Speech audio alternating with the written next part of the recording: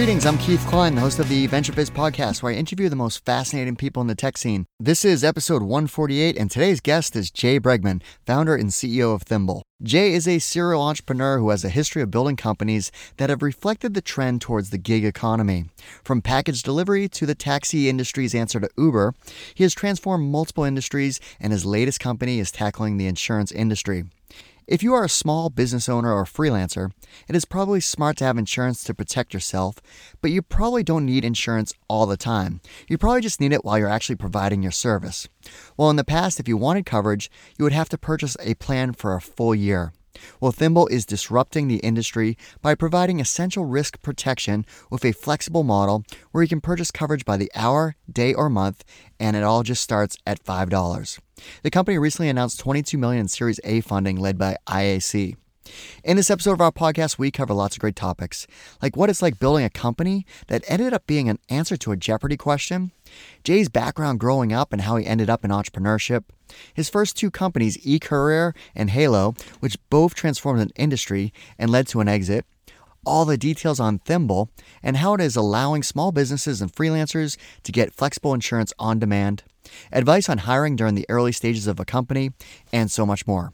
Okay, quick side note. Our job board has over 4,700 positions listed, and we just went through a major redesign of our job listings.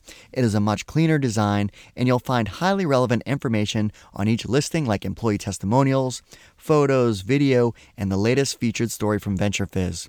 This way you can learn a lot more about the company and its culture direct from each job listing. Go to venturefizz.com/jobs to check it out. All right, without further ado, here's my interview with Jay.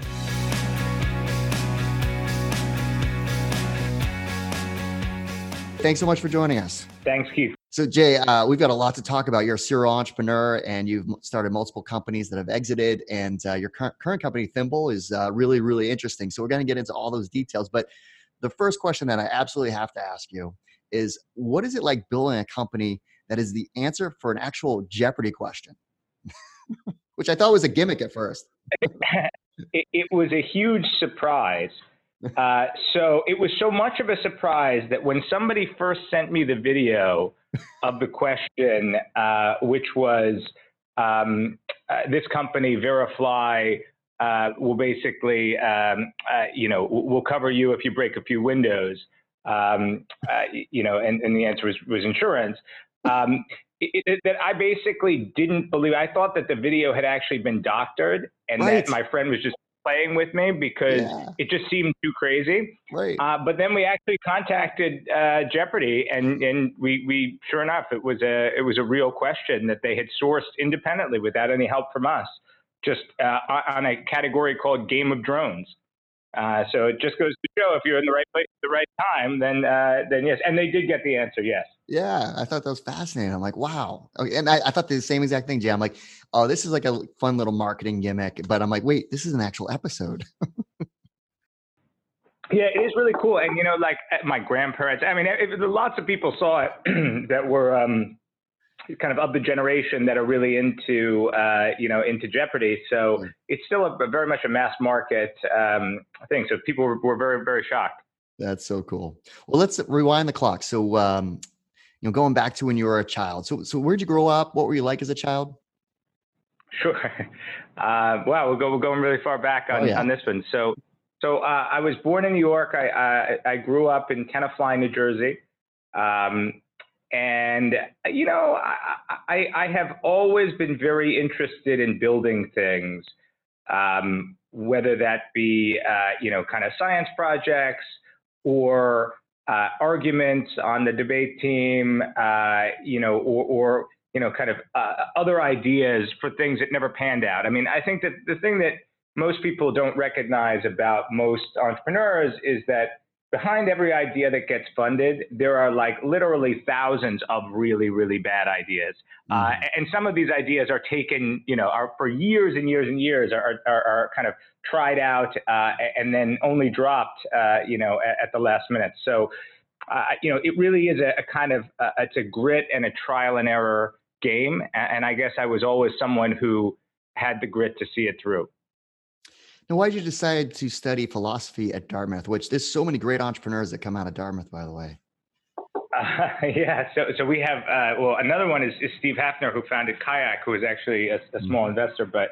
Um, but yeah, look, so when I went to Dartmouth, I took some advice, which was, look, go in the ORC, which is the big 800-page book of all of the classes that are taken there, and pick the three out of, regardless of discipline, regardless of level, whether they admit freshmen or not. But basically, take the three classes that you're most interested in. And there was this one class called Philosophy and Computing, and this was, 1994 or something like that, maybe 1993.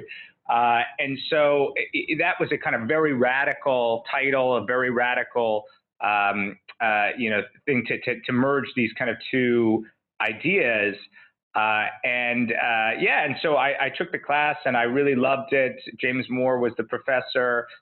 He became a little bit of a mentor to me, and I became a philosophy major, not thinking that was what I was going to do when I got there, but I really loved it when I was, when I was there, and it allowed me the opportunity to mesh two things, which was, how to think critically about the digital world, but also kind of grounding that in, how to think correctly or logically in the first place.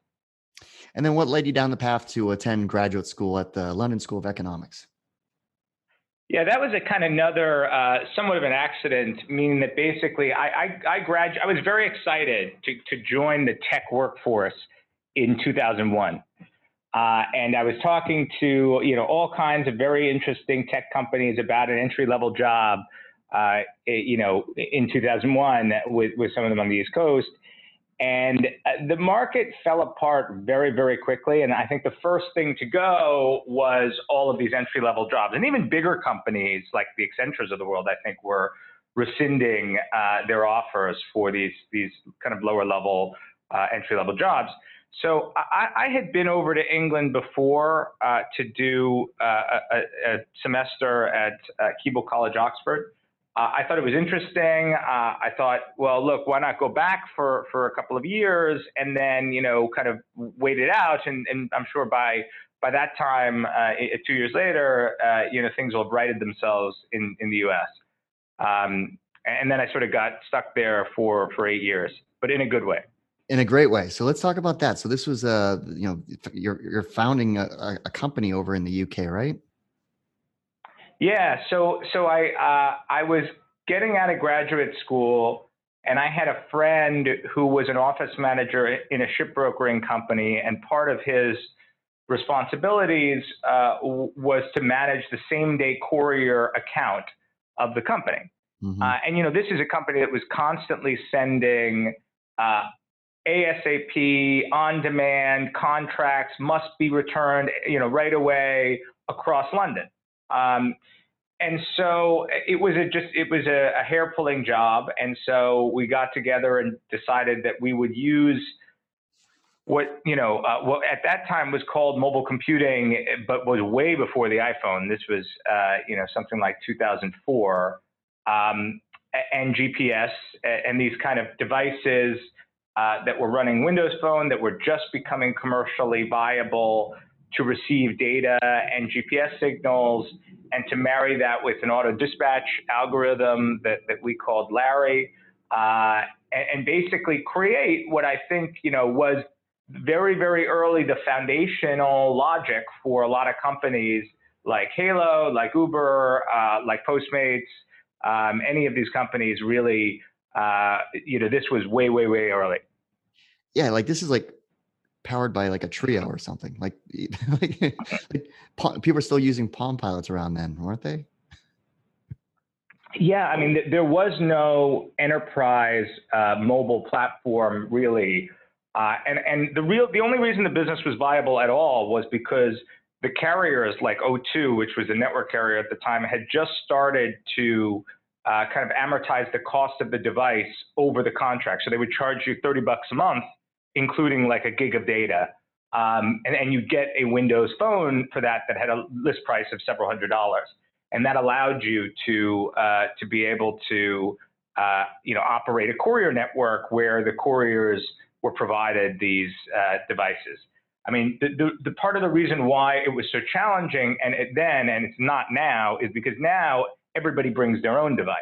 And this is sort of an observation that we had that was happening towards the tail end of eCourier, which was that increasingly people had their own smartphones, which was something that had never happened before. And that insight was crucial to what would become Halo. And so as you were talking about your company, so I remember there was a company, Cosmo in New York that was, the early to the market of, same day delivery.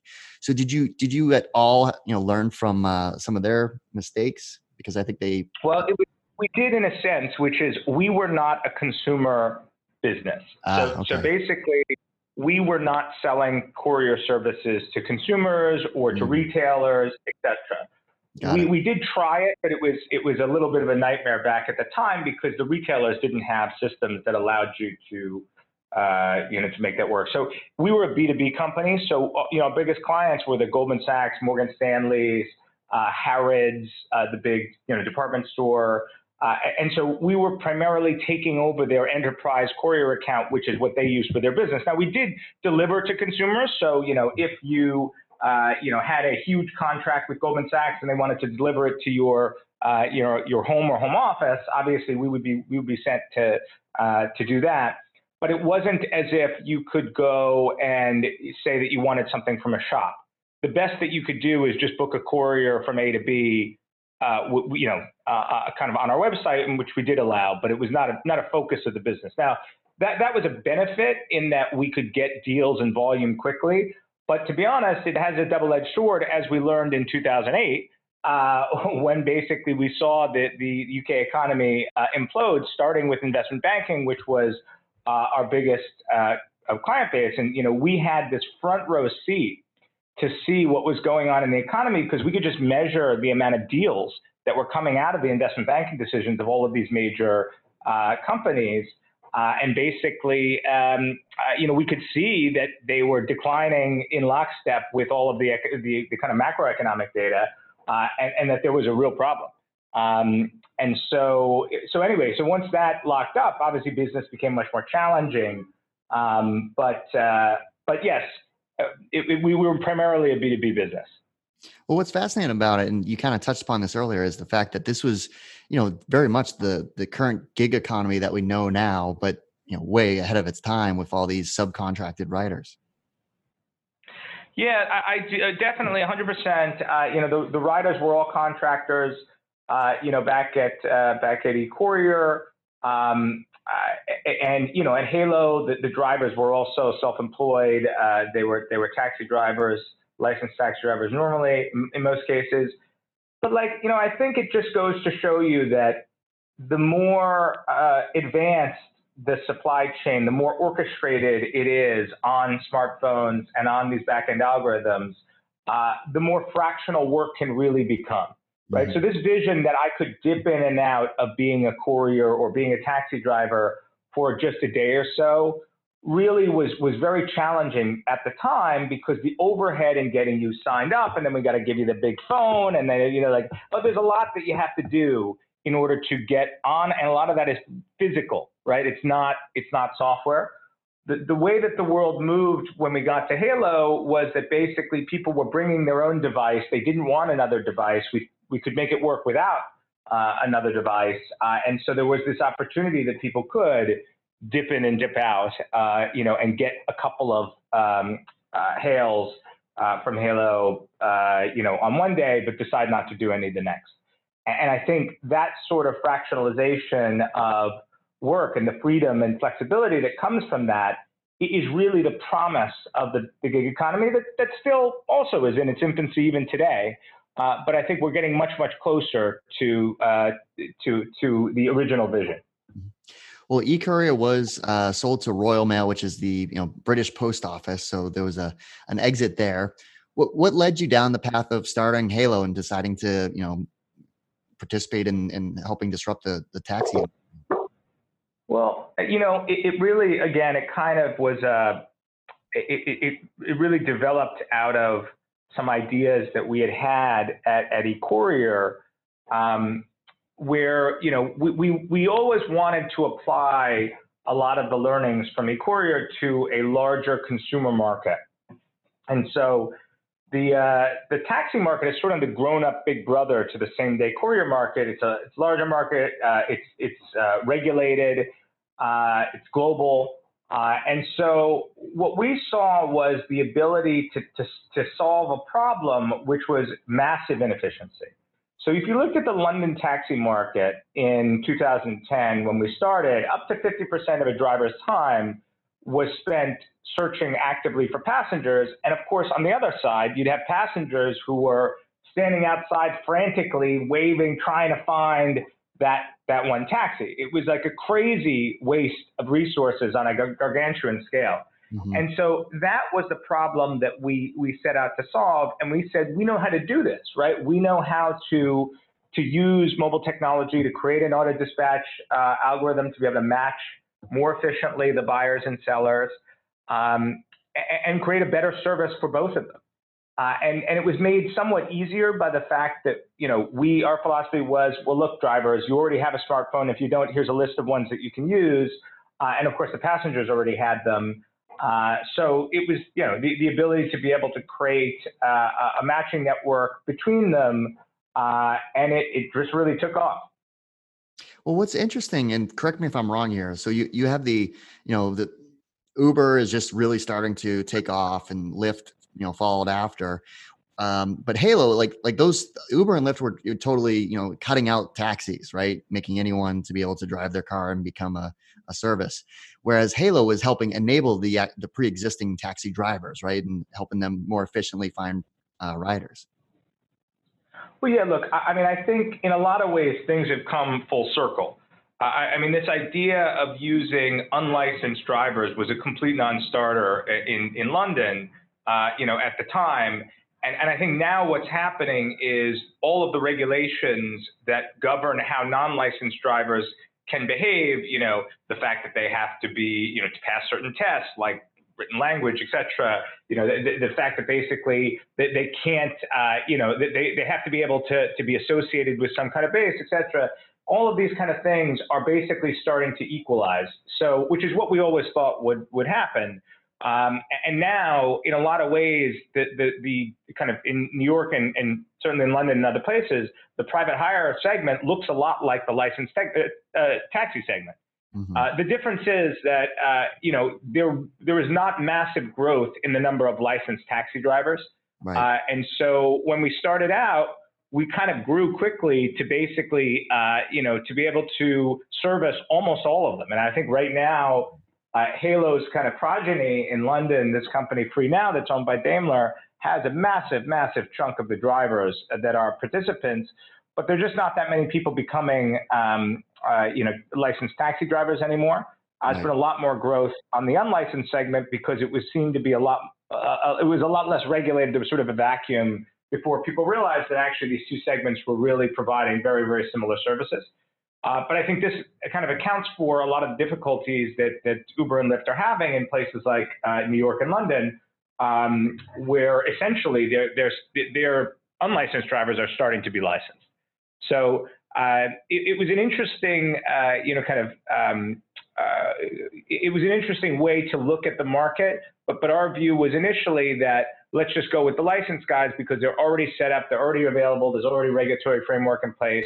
And that worked for a period of time, but it didn't work when we couldn't find any more drivers to fill the demand. And so that was a kind of lesson learned about how important having an unlimited supply is, to grow a business.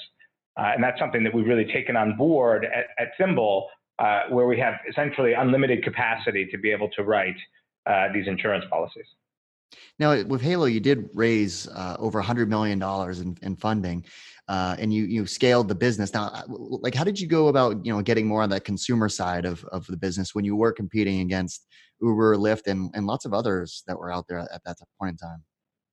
Well, Uber and Lyft never got outside the United States. So there was only competition when Halo got inside the United States. A lot of the growth in the early days of Halo in London, and people don't recognize this as much, was actually a kind of a virality fueled by the drivers themselves.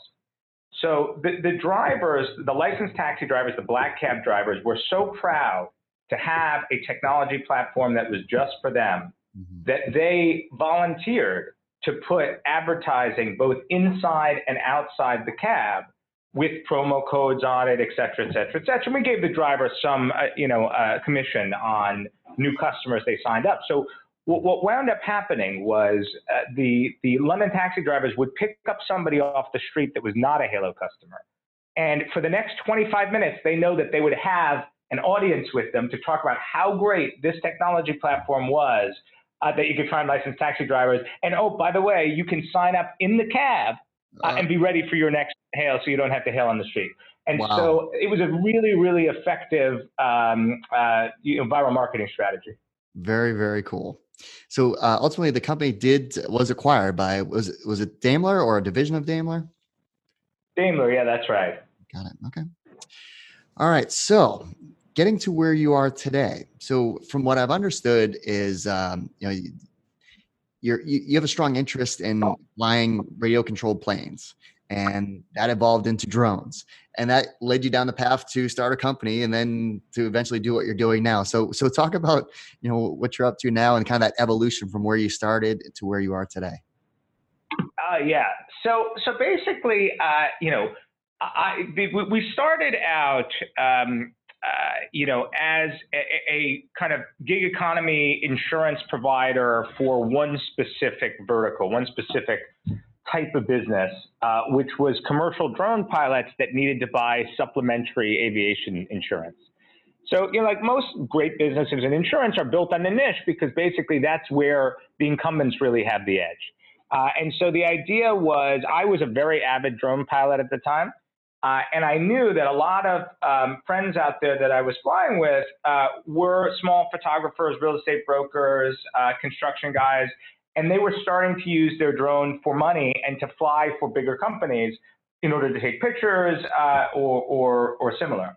And so if you wanted to fly your drone for, let's say you got hired by CNN or a big real estate broker, they would demand that you showed them a certificate for aviation insurance because normal business insurance doesn't cover the liability caused by a flying object. It's just not set up that way, or boat or whatever. And so these very small businesses needed coverage for a very short period of time, just a flight or a couple of flights, and they needed that certificate to show their client so they could A, get the job, and B, when they actually got there, they could start the job. And so it turned out that this was like a fertile ground for building the first commercial episodic insurance platform in the United States. So in order to solve this problem of how to allow the drone pilots to go onto an app with almost no underwriting questions other than the GPS locating where they are and it kind of developing a period or a place around you, radius around you for you to fly, you could get a price and then you could bind a policy in 10 seconds and actually show that policy in the field to your customer and even buy it ahead of time if you wanted to, if you needed to show it to the customer to get the job. So this required us to figure out how to do some pretty iconoclastic things in insurance. Not ask any questions, bind instantly, have a different kind of premium calculation that was based only on location as opposed to your history as a drone pilot. And of course, there was no history because drone pilots didn't have any history because it was a new type of endeavor. So we figured all of this out and we created this what's known as an admitted filing, which means basically it's regulated by each state as an insurance contract. And we worked with a carrier partner. We built it. We got it approved by regulators. It's now approved in all 50 states, and we got it to market. And what was awesome was that, we sold tens of thousands of these policies to pretty much, anybody and everybody that was flying a drone for money in the United States. So the distribution was only through the App Store and continues to be right now. And pilots were telling other pilots about it. And basically, it just kind of grew on its own to really dominate this one particular segment. And one of the things that was unique about the segment is it was sort of an ancillary activity, meaning that basically the people who were buying our policies, they weren't full-time drone pilots. There are really no full-time drone pilots. They were small photographers, usually one-man bands. They were small real estate brokers, again, usually independents. And they worked in construction and had a job site that they were doing the oversight for. And they just happened to be using drones for one or two of the activities that they, that they did in their their job. And so we started to get a lot of inbound from our customers that said something to the effect of, look, the system is really amazing. It's really amazing for the one or two times a year that I have to fly my drone for money. It's perfect. Mm-hmm. But why can't it be adapted to work with my normal business insurance, my general liability insurance, professional liability insurance, so that I can buy it in this on-demand, by-the-job way and not have to stick with the current solution I have, which is this one-size-fits-all. I have to buy for a year. I have to pay up front. I have to do any of the changes through my broker, et cetera, et cetera, et cetera. Mm-hmm. So that sort of gave us the guidepost to, okay, well, look, commercial general liability is the largest small business insurance filing or line of business in the United States. There are tens of billions of it sold. There's about $100 billion of small commercial insurance sold in the United States. It's companies less than 4 employees. And so we said, well, look, let's adapt the system to go after a much bigger market and follow the customers there. So then what happened next, right? So how did you get to the next stage of what you're offering?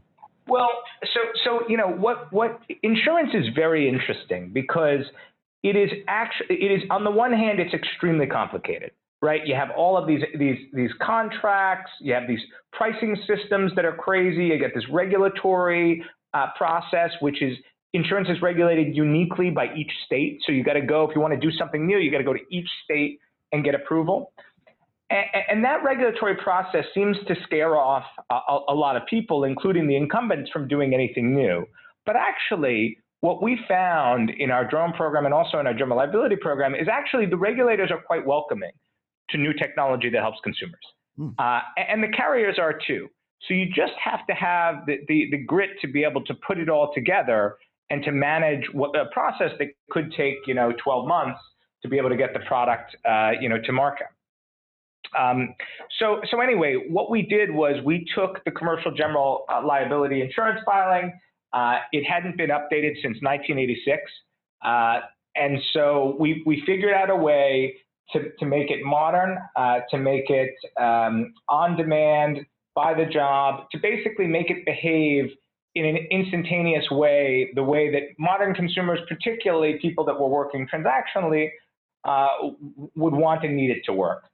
I mean, that filing really is, although it says it's for small businesses as well, is really designed for much larger businesses, much more static businesses that have 10, 20, 30 people, not much changes. And that's very different from where all the action is right now in small business, which is the very, very small businesses that some of them are not even businesses. They're just coming together to do commercial activity for a period of time and then disbanding. So anyway, we modified this filing, created a version of it that would allow us to sell anywhere between an hour and a year. Traditionally, you can only sell a year. To do this with almost no underwriting questions, so that you could buy a policy in 10 seconds, and with a totally different, pricing structure on top of it to account for the differences in the way it was sold. And so we then worked to find a carrier to underwrite the policies, because that's something that requires a lot of capital to do. And also there's some very good capital partners out there like Markel, who we work with on this, that are very advanced on the way that they basically are able to provide this sort of capacity and innovation. So anyway, we started to work with them, and we released the product to market in 2018. It started to sell like crazy, and so we started to get some traction with investors. And then IC came along. It's basically a company which is the parent company of Tinder and Home Advisor, and has been funding, owning kind of the more interesting digital entrepreneurial ventures for better part of 20 years. Also a New York-based investor, which was great. And so, now we've raised 30 million, and we're really just starting to scale the system in every way, including doing some additional products that now our customers have said that they want in addition to the core general liability. So we view this as the start of a very, very large, diversified insurance company, but starting in an area that the incumbents just don't understand, which is what's going on with small business and what's going on with the gig economy. Well, you started out with Verifly as the name of the company, and you rebranded to Thimble, which is a great name. So how did you come up with that name and then secure Thimble.com? I'm always fascinated with .com acquisition stories. Yeah, thanks. So basically, we wanted to rebrand because Verifly, like verification of flying, was pretty specific to drones. And as we grew bigger, it was clear that we wanted a name that would match all of our ambitions. And so we figured out, so the naming process is always really tough. And it's particularly tough when you already have a business where people are kind of comparing the new name to that name. But we worked with a great partner called Read Words. They're based in London. And we did an exercise with them, and they nailed it on the third. It was in the first 10 that they delivered, it was number 3. Wow. And what was great about it was the domain was available for some tens of thousands of dollars. It was not being used by another company. And we wanted a real word, like we didn't think that we could make up a word. We thought that would be in insurance, that would not work for us in the long run. So that really limits you nowadays to kind of choosing some object that has basically been forgotten by the world. And the idea of small protection, which it represents, we thought was a really good fit.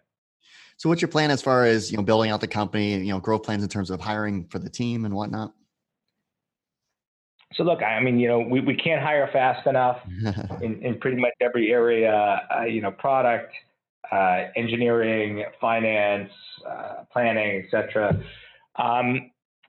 But yeah, that's our main focus is growing the team, building out the product, and really building out our customer and partner base. So, it's a very interesting industry, insurance, where new products don't come along that often. And when they do, I think both the industry and the customers really react to that once they find out about it. And what I mean by that is, we didn't expect that, insurance brokers to be such an interesting sales channel for us. But it turns out that they're all looking for the edge just like everybody else. And they've got people calling them that are these tiny businesses just like everybody else. And right now, the idea that they've got to take those very small customers through an annual policy purchase process they don't want, only to see 40% of them cancel within the first year, just doesn't make any sense to them. So they want these new zero-touch solutions that they can instantly send somebody a quote and get them to purchase a policy from innovative companies like us. And so we're very happy to partner with them. It's sort of another customer of ours is really the insurance industry that is looking for ways to stay ahead. So over the past 16 or so years, this is your third company. So why do you keep building companies?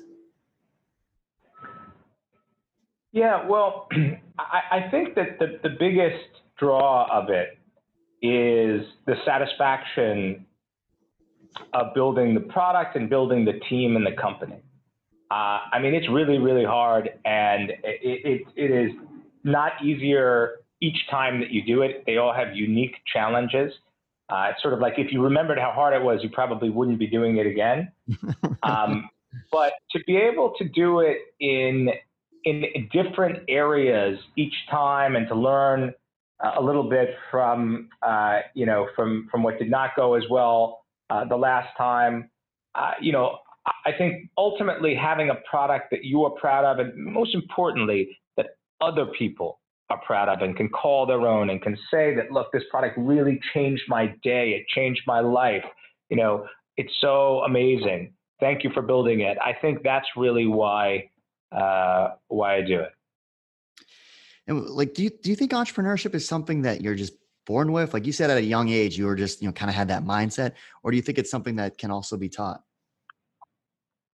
Look, I think it's something that has to be mostly taught. I mean, most of the people that become entrepreneurs do not go to business school. I'm not sure what that teaches you anyway, but like there is an awful lot of just general skills that I think need to be, you really need to have, or if you don't, you will learn the hard way. And I think, companies, things like Y Combinator and others, there's so many more outlets today, coaches, et cetera, to be able to get some of that information to you, as you need it.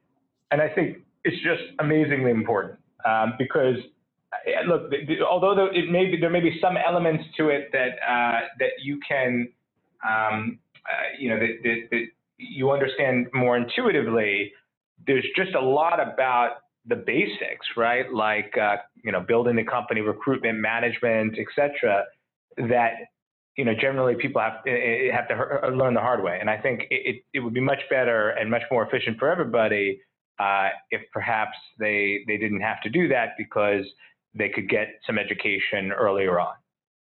So you've built multiple companies and scaled, different companies along the way. What advice would you give to entrepreneurs on, hiring for that, early stage of the company where you're kind of just building out, the foundation of what the product is, and, and then there's the next evolution to, go to market and scale. So what hiring advice would you give to entrepreneurs in those different phases? Yeah, well, look, I think in the beginning, really getting people that have had some form of entrepreneurial experience is, preferably at another venture funded startup, is oftentimes really, really important. And so this is why, like at Thimble and a lot of other companies, a lot of the initial people are people that were known to us already from other startups. They were at Halo, or they were at Quidsy, et cetera. Because you that these people at least know the drill. But trying to adapt people into startups at the very early stage, a lot of times just doesn't work out, and it adds just one other vector of problem.